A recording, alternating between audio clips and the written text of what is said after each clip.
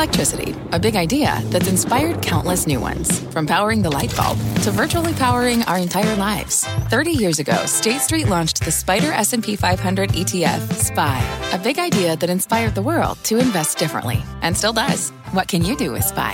Before investing, consider the fund's investment objectives, risks, charges, and expenses. Visit ssga.com for a prospectus containing this and other information. Read it carefully before investing. SPY is subject to risks similar to those of stocks. All ETFs are subject to risk, including possible loss of principal. Alps Distributors, Inc. Distributor. You're listening to The Exchange. Here's today's show. Hi, everybody. I'm Kelly Evans. Ahead this hour on The Exchange, a collision course with commodities. That's what our guest warns the world economy is heading for as prices on everything from oil and coal to cotton soar. He has several ways for investors to hedge and even benefit from this trend. Plus, even when you don't have a shortage of fuel, you might still face a shortage of truckers to get it to fill-up stations, like Britain is facing right now. We talked to XPO Logistics about whether these shortages could become chronic and how to solve the lack of drivers. And in rapid fire, Netflix goes for gamers, Affirm goes crypto, Lucid goes luxury, and Macy's goes after Amazon. But we begin with this rebound in stocks today. It's still there for 2 out of the 3, Dom. I would say that the NASDAQ goes negative right now. That's what you're seeing, Kelly, because you're seeing right there the NASDAQ is just slipping. It's not a lot. But if you figure at the highs of the session, the NASDAQ was up roughly 130 some points, and now it's down 7. It's a pretty stark reversal given the sharp sell-off that we saw in yesterday's session. So a lot of the market's losing a little bit of steam here. The Dow Industrial still up about 0.5%, 150 points to the upside. The S&P 500, 43.66 the last trade there, a third of 1% in the upside. And like we said, the NASDAQ flirting between gains and losses. It has not been because, though, of a sharp move in interest rates. Check out what's happening with the 10-year Treasury note yield right now, 1.53%. Remember, at one point yesterday, we did get kind of some of those high levels, but we haven't seen a lot of movement today in Treasury yields. So the 10-year note yield, yes, it's still elevated on a relative basis, but not the key driver of any weakness that we've seen so far, at least in the NASDAQ that we can see. And then check out what's happening with the drivers of that trade. Apple, Microsoft, Alphabet, Amazon, and Facebook, the 5 biggest stocks in the S&P 500, also very large components of the NASDAQ. Big down days yesterday, trying to bounce a little bit today. Apple holding on to 1% gains, Microsoft just about flat on the day. Alphabet, Amazon, and Facebook now flirting between gains and losses. So again, the big 5 showing some weakness here. We'll see if it changes at all in the afternoon session. Back over to you. Dom, thank you very much. I'll see you again soon. Surging energy prices are the latest supply headache and possibly the most serious one yet for the global economy.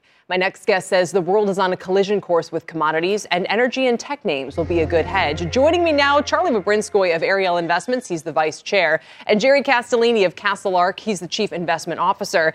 It's great to have you guys both here. And Jerry, I'll start with you. I've been borrowing and cribbing from your notes here. Tell me to what extent you think this commodities collision course can last. So I think it's more a question of it's something that people have acknowledged and been able to observe now actually coming to the forefront, right? We've been talking about supply chain for the last 6 to 9 months. And a lot of the focus on it has underlined or masked what is also behind the supply chain problem. What we're going to probably see in the next 6 months is now real production shortfalls, right? So today, Brazil is out with a horrible forecast for their crop production. We know we're behind in oil and gas production because our inventories globally are behind. We just don't have the amount of raw commodity capacity today to touch the amount of growth that's most likely going to be in demand over the next 6 to 9 months. And so we're going to have to use price to adjust to that. Right. And what most investors haven't figured out yet is what do you do after that and how long does that last? And then that's a bigger discussion about inflation. And that's exactly where I want to go with this. I wish we had more time. So you say that people should hedge at least the near term of what you're talking about, this spike that could continue its upward trajectory with energy stocks like Conoco, Diamondback, and Range. You also like tech, thinking that rates aren't that big of a threat to their business models ultimately. Let me bring in Charlie. Charlie, first for some thoughts. Not that you're, an energy and commodity specialist per se, but, once again, you're on in a week when the trade is coming around to where you stand. We have rates going up, financials and energy starting to outperform. How long do you think this situation can last? A lot longer. I mean, Dom gave a great introduction, but the one thing he said was that the 10-year Treasury is at elevated levels at 150. On a historical basis, absolutely not. The average 10-year Treasury rate since Alexander Hamilton created 10-year Treasuries in 1790 is 4%. And with the inflationary outlook that I agree with Jerry that we're going to have because of every input cost, energy costs, labor costs, big deficits, all of those factors are going to push inflation higher, which is going to push interest rates higher. End of tapering, we are going to have a lot higher than a 10-year Treasury at 150.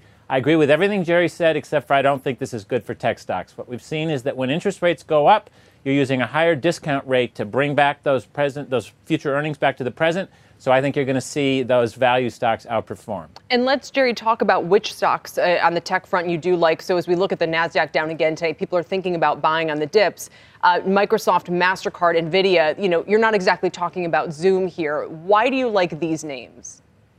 Well, it's important to distinguish between the broad concept of tech and something that's like Zoom compared to something like Microsoft at 30 times earnings and MasterCard at a much lower multiple as well.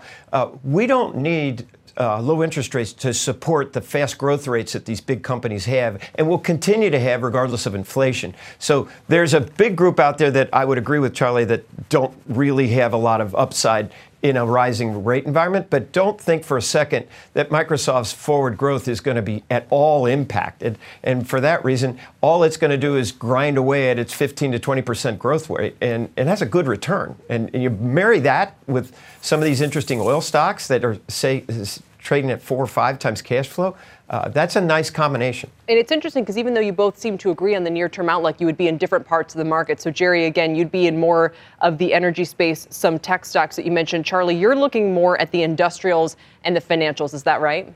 With some energy. I own Apache, which is trading at 3.5 times cash flow. So there are some energy names that I like a lot. But yes, you're right. Industrials, financials are going to do very well where we get a steepening yield curve. Places like Bank of New York, Northern Trust are going to do very well in a higher interest rate environment. And it's a contrarian trade. When you look at the surveys of market participants, they still aren't getting it on inflation. These people are still saying it's transitory, it's going to come down. I just don't think that's right. I'm not sure I'm getting it. I look at it, Charlie, and I think to myself, especially with the energy price spikes, this is demand destruction. This is bad for the economy. It's terrible for consumer pocketbooks. How is this going to create lasting inflation? It seems to me that the worse this is getting, the more it could actually send us back into a downturn, not create some sort of continued situation with price hikes. Consumers are in excellent shape because wages are heading up. Amazon and McDonald's are paying $15 an hour. The lower tiered wage earners are earning more. It's a very good job market. It's a very good economy. There is pent up demand. If we can get cars on a lot, we can sell them tomorrow. Housing prices, all of these things make individuals feel better about themselves. The consumer confidence number is well over 100.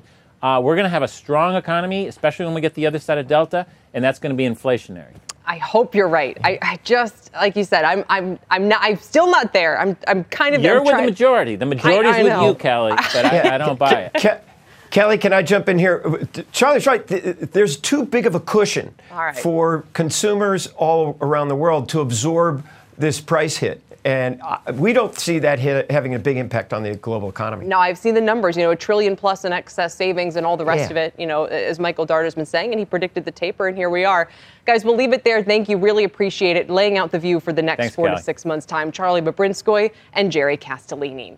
The other big market story today is Warby Parker going public in a direct listing. We are still waiting on the first trade on the New York Stock Exchange. They're trading under WRBY. While the company started as a direct-to-consumer play, it's been rapidly expanding its brick-and-mortar footprint. Warby's co-founder and co-CEO outlined that strategy earlier on Squawk Box.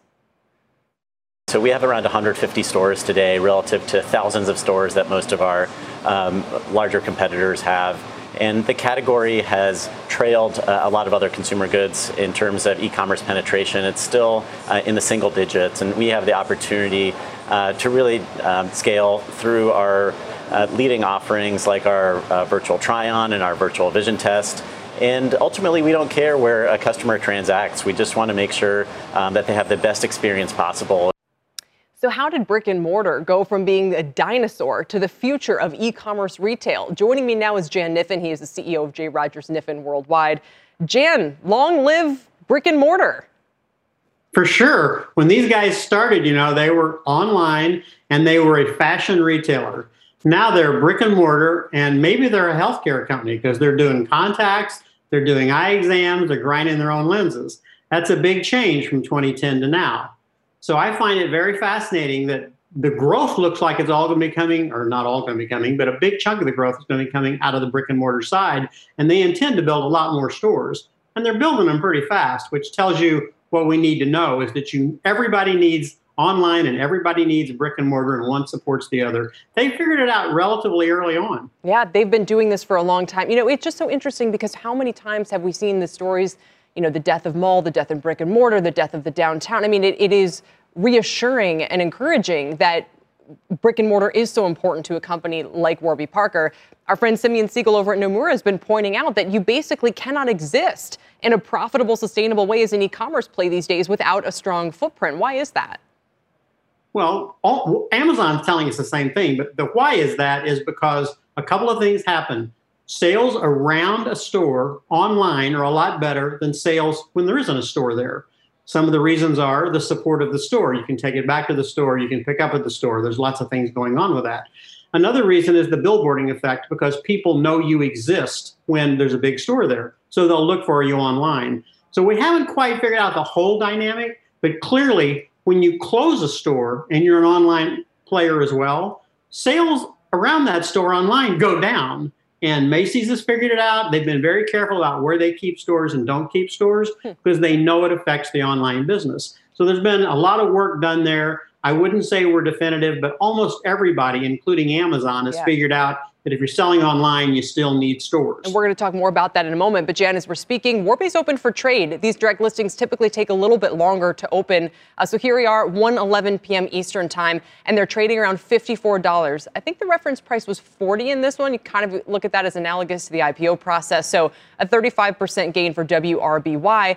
Quick final question, more just about Warby specifically, but as a buyer of very expensive contact lenses, I think my last order was about $500 worth. Maybe that was a six-month supply. Are they going to be able to bring down price and get a lot of market share in this area? And what does that mean for the incumbents?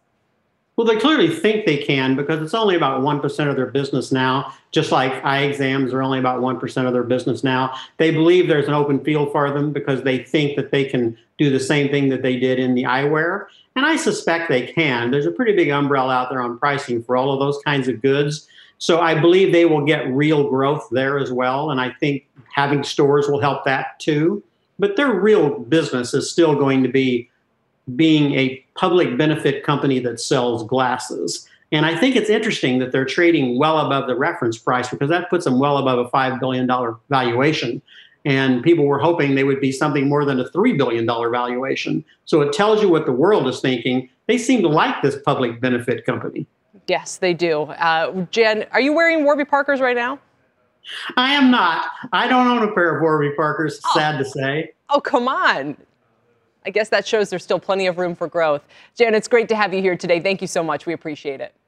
There's always room for growth when you got 1% of the market share. Yeah, that's true. At a $5 billion valuation at that. Jan Niffen with J. Rogers Niffen Worldwide. Coming up, trucking companies are desperately looking to hire as a driver shortage in Europe threatens the availability of fuel. Up next, we'll speak with the second biggest truck broker about how to fix the massive shortage and what other industries it could sabotage. Plus, the fate of the Fed is up in the air as Chair Powell deals with the fallout of 2 resignations and a serious trading scandal. How will the market react to this Fed uncertainty, and what if Powell's renomination becomes part of it? We'll discuss that coming up. People today can spend half their lives over 50. So it's good to be financially ready for what's important to you as you get older, like a family vacation. Or starting your dream business. Welcome to Connie's Coffee. How may I help you? AARP's trusted financial tools can help you plan for whatever your future holds. That's why the younger you are, the more you need AARP. Start planning today at aarp.org/moneytools. What's on the horizon for financial markets? At PGIM, it's a question that over 1,400 investment professionals relentlessly research in pursuit of your long-term goals. Specialized across asset classes, but united in collaboration, our teams provide global and local expertise. Our investments shape tomorrow, today. Pursue your tomorrow with PGIM, a leading global asset manager. Welcome back. Sometimes the last mile is the longest one. Gas stations in the UK running dry this week, with the blame lying mostly on the shortage of truck drivers to deliver fuel. The driver shortage, which existed before the pandemic, is only getting worse, and that means it's getting more expensive and taking longer to get goods and fuel to retailers and consumers. XPO Logistics runs the world's second biggest truck brokerage business with more than 12,000 drivers. But that's not enough to keep up. They're hiring about 50 truckers a week and training even more. Matt Fassler is Chief Strategy Officer with XPO Logistics, and he joins me now. Matt, it's great to have you here. Welcome.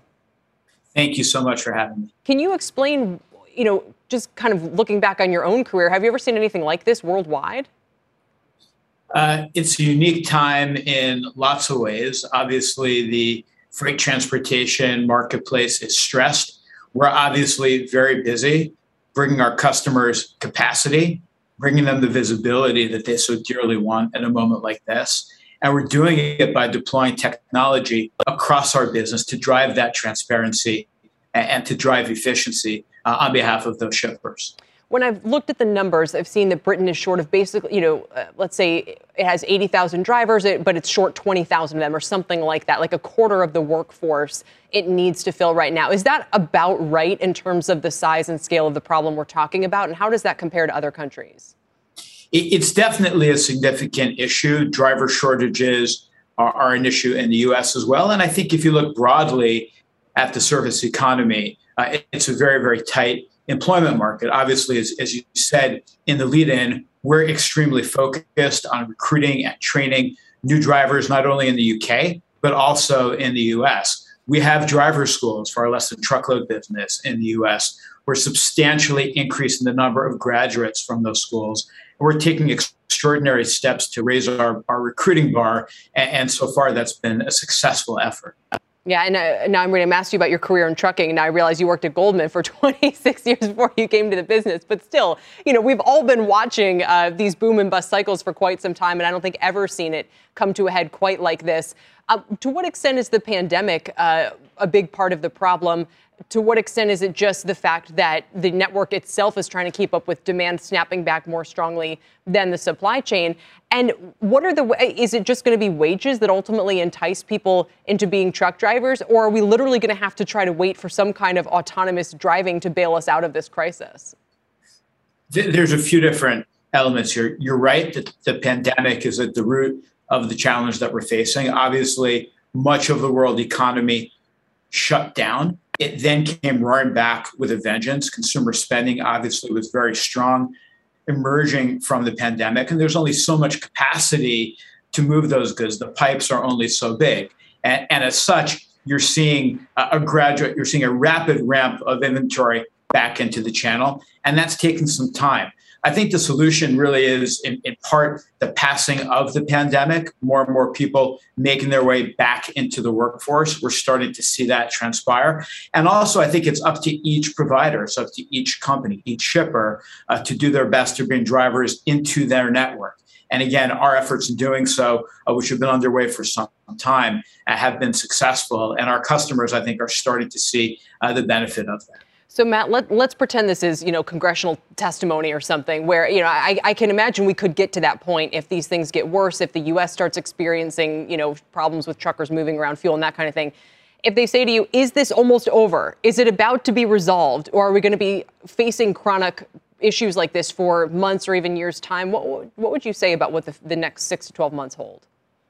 I think the issues that you raised, I think we're starting to see resolution. Again, we at XPO are controlling what we can control, and we're making terrific headway against these challenges. But as the world normalizes in many ways, and particularly as people make their way back into the workforce, I think you're going to see these issues resolve themselves. The supply chain will clear up. But again, right now, it's essential that companies like XPO that have capacity, that have visibility, that have the technology to help our shippers and our customers achieve their goals in a tight freight market are definitely helping the world get where it needs to go. Yeah, I can imagine it's more important than ever. Matt, thanks for joining me today. I appreciate it. Thank you so much. Matt Fassler with XPO. And before we head to break, let's look at how the other trucking stocks have performed more broadly. Old Dominion Freight Lines is up 50% since January. It's on track to close out its 11th straight quarter of gains and 17 out of the last 18 quarters positive.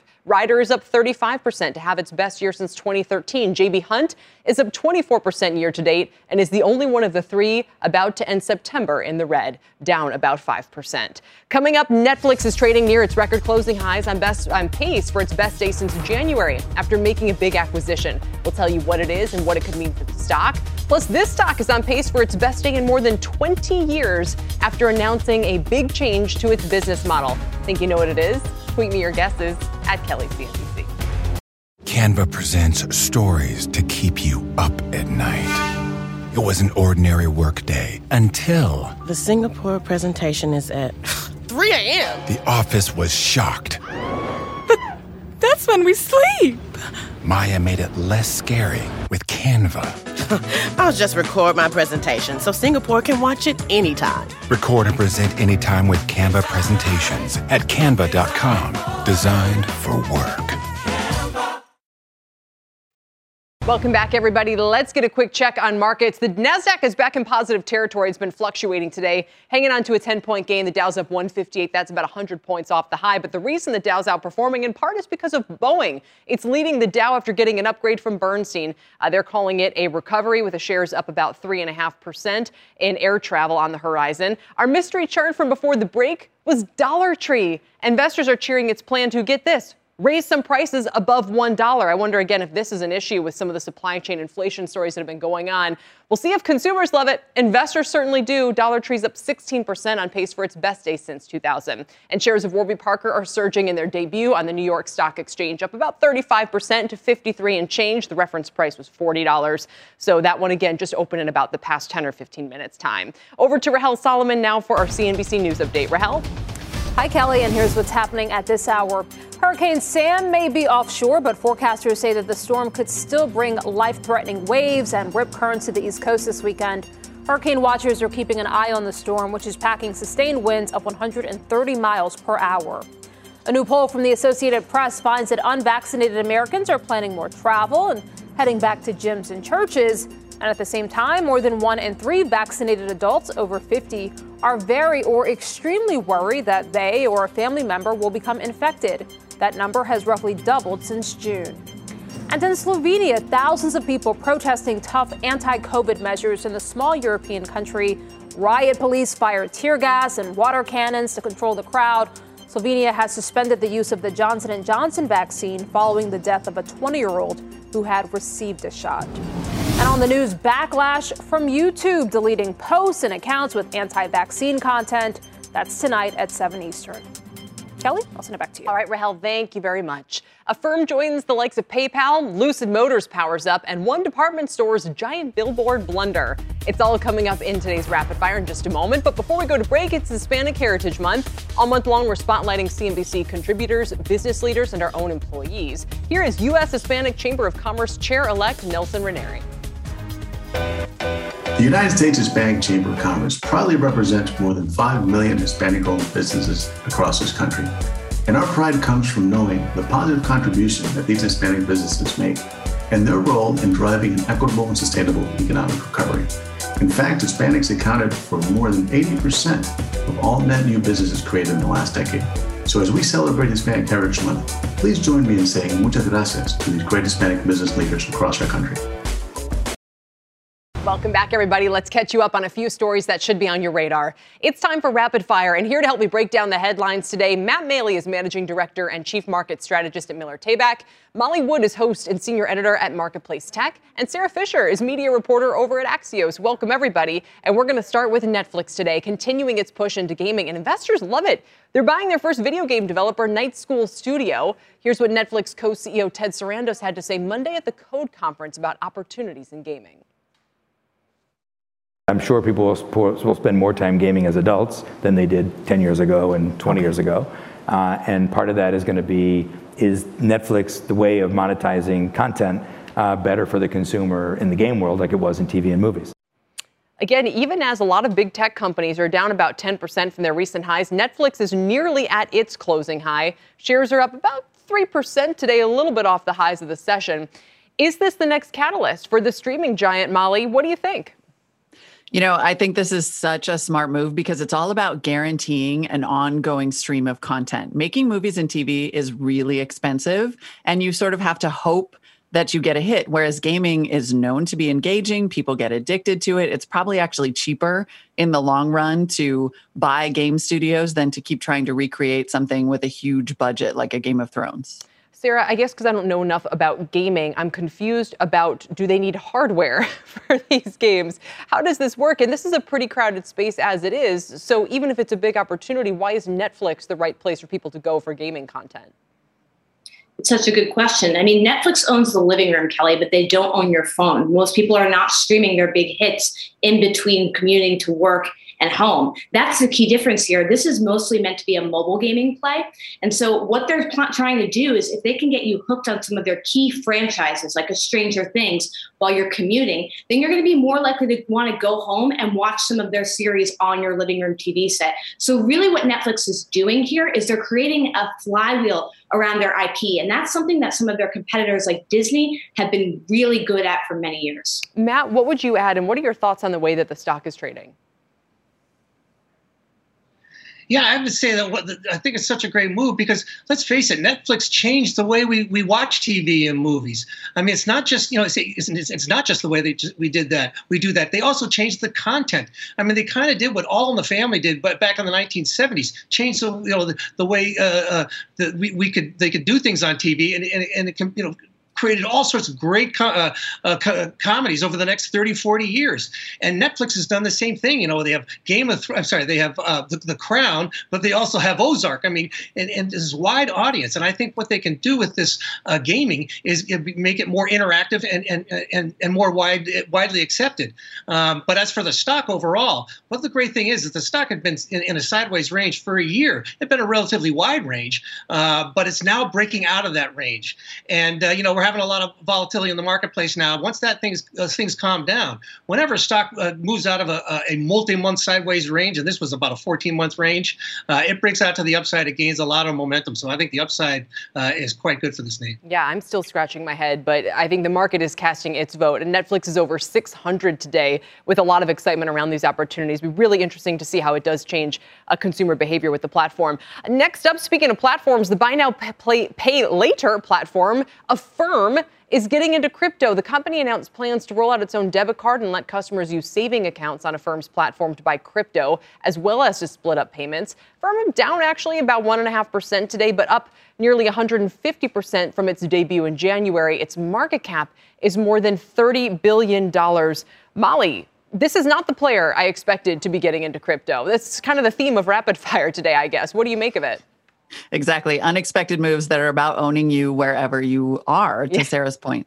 And this is exactly that. And what I think is so interesting about that is that Affirm's Max Levchin has made no bones about the fact that he thinks that big banks are ultimately problematic for consumers and that he's trying to create a different sort of space. And allowing this crypto investment, I've heard from a lot of people who say they consider crypto investing to be more accessible, to be more of an equalizer than investing in traditional stocks and bonds and having these gatekeepers. And so if you are trying to be a do-everything finance app, a decentralization, take people away from big banks app, it makes sense that you want to offer this investment opportunity simply because crypto isn't going anywhere. I wouldn't take it as a bigger bet than it is on the existence of crypto. It's more like it's something consumers want to do. So why not offer it if you're trying to be everything? And Sarah, I think this gives us a peek into the ambitions of buy now, pay later. This is about more than the way that you split up payments to buy a large item. This is, like Molly hinted at, this is about disintermediating the traditional financial system, the traditional payment processors, right? Absolutely, especially for Gen Z and millennials. I mean, this generation, not only are they being brought up on micropayments, all they're doing right now is tipping on their favorite platforms, but they're not into putting all of their payments on one big sum on a credit card and accruing debt. This generation pays much differently and saves much differently than the generations before. And that's why, by the way, some of the competitors to what you're seeing, Alipay, et cetera, have been so successful because they're targeting the next generation of financial consumers. And to Molly's point, those consumers are not going to be attracted to the traditional payment systems that have been brought up by the big banks. They want something new. They want something different. They love crypto. So I'm actually surprised that their stock's down a little bit. Typically, you saw with PayPal, the stock shoots up on any crypto announcement. So I'm curious to see how that moves in the months coming. Matt, you want to offer a comment on that? Why aren't they getting the halo effect from crypto? Is it that crypto is maturing and it's a competitive space? And the number of times people have come on and talked about trying to disintermediate Visa and MasterCard makes me wonder if the stocks of the 2010s will be able to sort of continue their reign for much longer.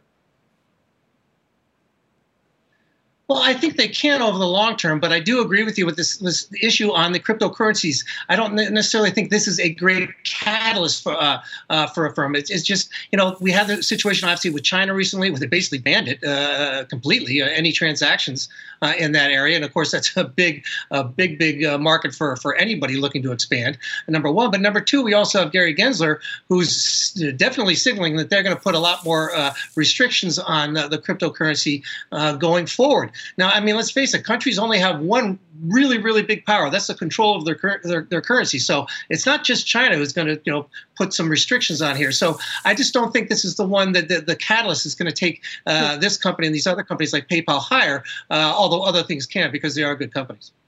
In other words, for a company who's already seen as successful, the addition of crypto now could present a bigger regulatory risk than investors might be comfortable with. That's an interesting point. Again, we see those shares dipping into negative territory. All right, let's move along and talk about Lucid Motors, which officially started production for its first cars with deliveries slated for next month. They say they have more than 13,000 reservations so far. The entry-level model starts at 70,000. A few weeks ago, we had B of A analyst John Murphy on, who's bullish on the range opportunities. Remember, the Lucid creator was important in the Tesla Model S creation as well. And he was saying it's an open question. Who is actually going to become the leader in the EV space? Listen. The core platform of the vehicle itself is where Lucid is really going to succeed and really outstrip a lot of the competition and where they'll be really successful. On the AV side, still a very open-ended question is who the winners are really going to be and what that really means over time. Matt, your thoughts on this one? Well, I got to tell you, the number one thing is there's several of these companies out there, but nobody's been able to come out with a product. Now Lucid has, so that obviously gives them a big step up on everybody else. I mean, obviously not with Tesla, but I mean, these other companies like Fisker that we've been talking about. But the thing that I really like about this stock is that it had a big run back in the beginning of the year because had a big short interest in the meme stocks all ran up like that. But after it came back down, it got stuck in a sideways range. It's been trading there for basically the last 6 months. Now we're bumping up against the top end of that range, and if it can break out from there, that's going to attract a lot of momentum money into this stock. And again, like I said before, whenever you get a stock trading in a multi-month sideways range, once it breaks out in either direction, it really moves. And in this case, it's testing its upper end there. And if it breaks out, it's going to run. And Lucid is I think the first back-to-scale production of an EV now, Molly. So, there's a lot at stake here for a market that's had some high-profile failures, and we're still kind of waiting to see if this one can now make it more common, as we've seen with the traditional OEMs, to bring these electric vehicles to market, and what that ultimately means for Tesla's ambitions here. Yeah, I mean, look, if you're going to get an EV to market now and you're a relative unknown, this is the moment, because all of these traditional automakers are about to be in this business in a big way. So there's never going to be a better opportunity to sort of try to make a name for yourself. I have to say, I think that's going to be tricky because Tesla has so much name recognition and a big cult following. But you also have an administration that, while it's put a lot of weight behind EVs and the importance of this energy transition, it hasn't put any weight behind sort of non-traditional car makers. If you see who is invited to the party, it's all the names we already know. And that creates even more of an uphill battle for a brand new car company. Yeah, and maybe to illustrate that point, I did see Mary Barra is, I think, the new head of the Business Roundtable. That was just announced earlier today. Of course, the CEO of GM, just kind of indicating how entrenched that company will be in the future of the business community here.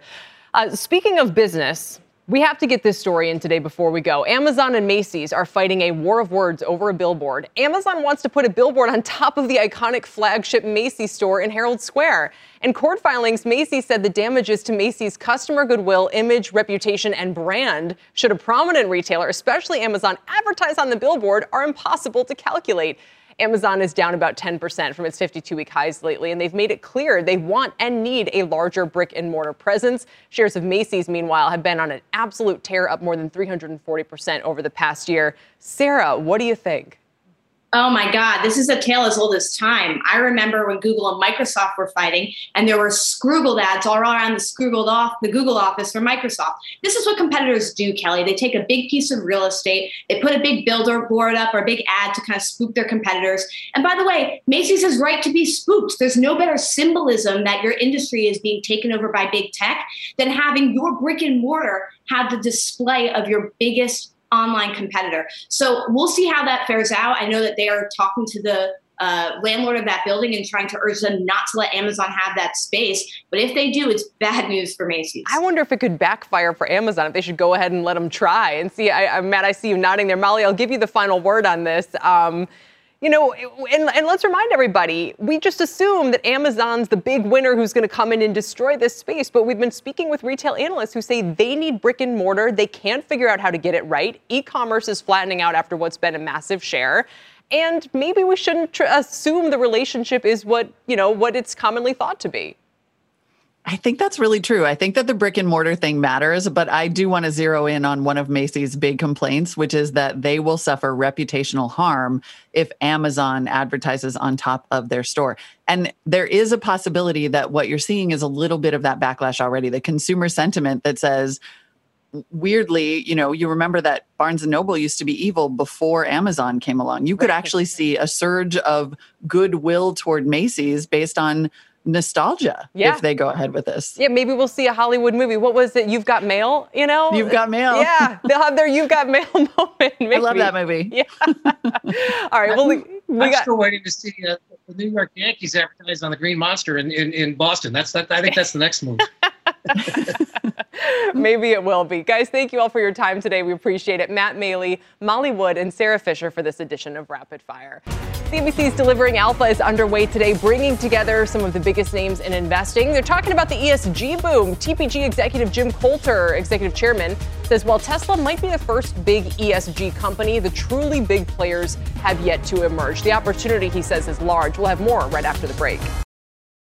Welcome back, everybody. CNBC's Delivering Alpha virtual conference is underway today. Leslie Picker is here, literally here, to drill down on what some marquee investors have had to say about ESG in particular, Leslie. Yeah, Kelly, live in person for once, which is lovely. But when we think about ESG investing, it really boils down to a few things. Is purpose-oriented investing actually more profitable, or does it simply protect the downside? Or, which is the more cynical view, is it just simply a marketing ploy? Well, CalSTR's Chris Ailman says that while some managers believe incorporating ESG is the right thing to do, they're not always doing it right. There's no question there are some asset managers who are just using those words because it's a marketing tool. There are a few asset managers who actually believe it's material and important to their investment process. Wellington's Wendy Cromwell says their research into this area is being used to help mitigate risk in the portfolio to really pinpoint holdings that might be vulnerable to things like climate change, for example. But TPG's Jim Coulter believes there is alpha to be had in sustainable investing. He just raised a $5 billion climate fund along with former Treasury Secretary Hank Paulson. We're moving into an era where you can't count on that beta and you've got to deliver alpha.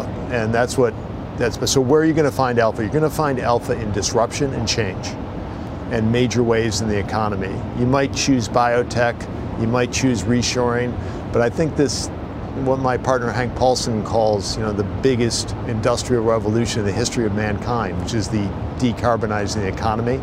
We're just on the early moments of that era.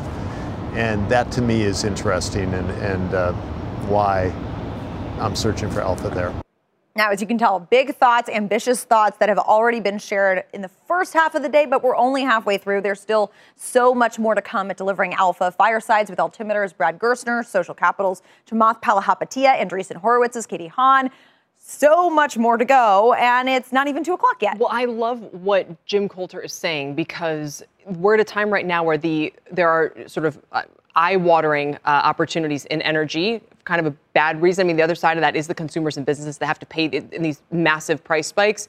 But like he was saying, if we're so early that maybe we're in the AOL stage of the kind of clean energy trend, whatever you want to call it, I wonder what they're going to be able to invest in. You know, if we have to wait, if we're not at the era yet of having, what were the names he picked, Salesforce and Google, you know, that was 10 to 15 years after, maybe 10 years after, you know, we first saw internet disruption in the 1990s. So will he be able to find those big bets now, or are we still some years away from that, I wonder? Yeah, I think that is the critical point to be made when it comes to ESG, because it's one of those things where we've seen this huge rush of capital flow into this space. And one thing that I asked Chris Ailman is this something that investors feel like they are just doing because everybody else is doing it, because the herd is doing it? And that's where you see things like Jim Coulter was talking about with regard to kind of .com era. The internet was the big thing, so everybody felt they had to be there without really understanding what it meant and how it would impact society. And a lot of capital got destroyed before a lot was created in the cycle after that. Leslie, thank you for the recap and the highlights. We appreciate it. And as mentioned, there's still much more coming up for Delivering Alpha this afternoon. Still ahead, what Jay Powell didn't say yesterday is more revealing than what he did address, according to Jefferies' David Zervos. He joins me to explain right after this break. Welcome back to The Exchange. Quick news alert here. Walgreens is said to be weighing a takeover of Evolent Health. Shares of EVH had been halted. They were up 18%. Now they've reopened. They are up about 11%. Walgreens is up a little bit less than 1% on that report. We'll continue to monitor it. Meanwhile, the fate of the Fed and the taper timeline are in question following the resignations of hawkish voting members Eric Rosengren and Robert Kaplan after questions about asset trading stirred up controversy and are now being investigated. Those issues and what Fed Chair Powell didn't say in his Senate testimony yesterday could reveal he knows his tenure as Fed chair might be over, according to my next guest. Joining me now is David Zervos. He's the chief market strategist at Jefferies. David, it's good to have you here because the consensus had kind of settled in on the idea that he would be renominated, but you now think differently. Well, to be clear, Kelly, I thought Jay's probabilities were actually pretty low. I was away from the market to begin with and have been for the better part of a year. I thought divisive politics in D.C. Really meant that the Dems did not want a Republican in such a powerful job going into the midterms, especially if they're unable to get this fiscal package through. The only thing that's left is monetary policy. So they need real control, especially even thinking further ahead to the 24 presidential election. So from your point of view, and you're right, I do remember you writing about this, maybe a year ago. A lot of people more recently, though, thought that Powell, by being so dovish, by, kind of all of the dovish surprises he's given us in the last few months, that was part of this effort to kind of signal, I'm still your guy. Now maybe you're thinking it's not so much that there's anything wrong with what he's doing, on the monetary policy side, but that it's an opportunity for people to replace him. And that maybe there are some legitimate questions that need to be asked about why there wasn't more oversight of what was going on with this trading. Yeah, I think that's exactly right, Kelly. I think this creates a real opportunity for the progressives that we know we're going to try to take him out anyway. And, Elizabeth Warren yesterday, I mean, that was about as aggressive as I've ever seen a senator treat a Fed chair in any testimony in the 30 plus years I've been watching this. It was really an ugly exchange at the end. And I think, she has some ability to step it up because that things look more vulnerable. I mean, you have a trading scandal under your watch. You're the boss. You probably should have been a little bit more cognizant of what was going on. He still has some questions to answer in his own municipal bond portfolio issues, on the municipal bond portfolio issues. So I think it's an opening. And I really do think that even without it, it would have been a tough decision in the end for the Biden administration, particularly if this fiscal stuff gets hung up, which it increasingly looks like it's going to do. Sure. And that's another factor here as well. So you actually went back and said maybe the hawkish messaging we were starting to hear last week could have been an early way of him kind of paving the way for a post-Fed legacy. But I wonder if the practical takeaway for investors here is a more dovish Fed, and what does that mean for rates, for the yield curve? I'm curious how you would play this narrative out. it's really complicated. Let me just say that, I was very puzzled, and I was on with Sarah and Wilf after the press conference on Wednesday, and I said to them, I'm like, I just listened to this thing. It was me and Paul McCulley, and I said, this sounded like a different Jay. I really didn't get it. Like, what's changed? But he didn't mention transitory. He didn't talk about long-term disinflationary pressures. He didn't talk about the 5 million missing jobs.